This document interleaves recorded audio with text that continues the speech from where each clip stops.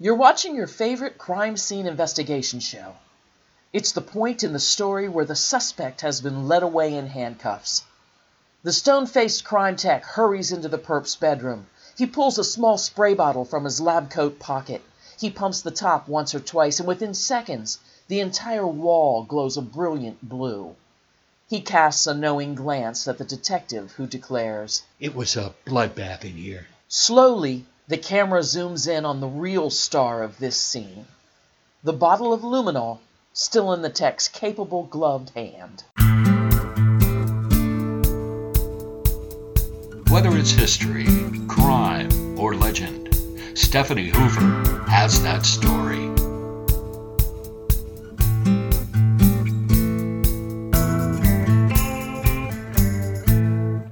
While this scenario may play well in the fictional world of crime TV, true forensics experts know it's malarkey.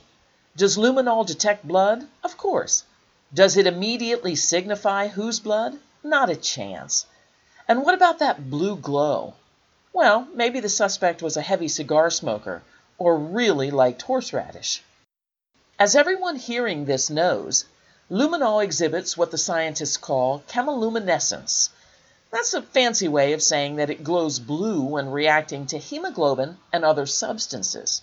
Reportedly first synthesized in 1902, it was not until 1928 that a German chemist first studied and recorded luminol's peculiar reaction to blood.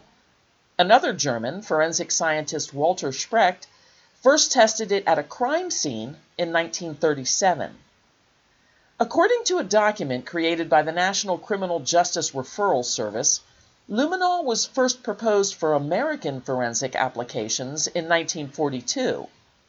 It took some time for police departments to accept, not to mention understand and afford, luminol and its attendant training and equipment requirements. Many Americans first learned of luminol during the murder trial of Dr. Sam Sheppard. The Sheppards were a wealthy family living in the Tony lakeshore suburb of Cleveland known as Bay Village. The doctor's wife, Marilyn, was bludgeoned to death in the early morning hours of July 4th, 1954. Dr. Sheppard told a story that police found suspicious. He'd fallen asleep on the daybed in the living room, Sheppard said, and was awakened after 3 a.m. by the screams of his wife. Sheppard ran upstairs to the couple's bedroom only to be intercepted by a tall man he described as having bushy hair. The intruder struck Sheppard with a heavy object, rendering him temporarily unconscious. The doctor's next recollection was of waking up on the shore of Lake Erie. Marilyn's murder was particularly violent. She'd been struck 27 times by an unknown object. The force and viciousness of the blows rendered her nearly unrecognizable.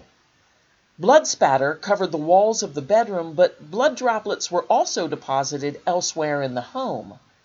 These were identified and tested by Henry Dombrowski, a member of the Cuyahoga County Scientific Identification Unit. Dombrowski was known as a blacklight man because he used ultraviolet light to study crime scenes. During Sheppard's first trial, he testified about his use of luminol in the Sheppard home and his subsequent findings.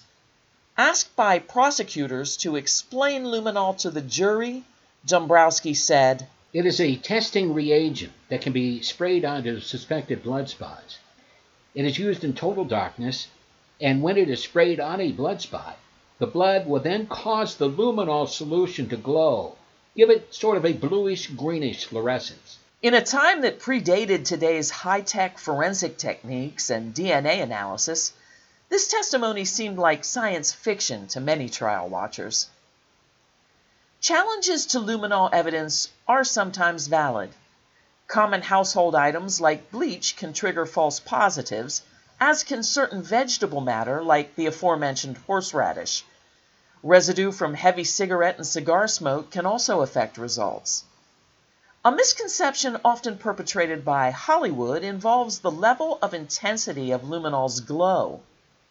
Although cop shows would have us believe that a brighter blue equates to larger quantities of blood, in actuality it typically indicates the age of that blood.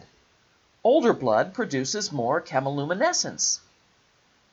Luminol by the early 1990s became a standard tool for forensics teams in even small police departments. It is unquestionably the most reliable indicator of the presence of blood.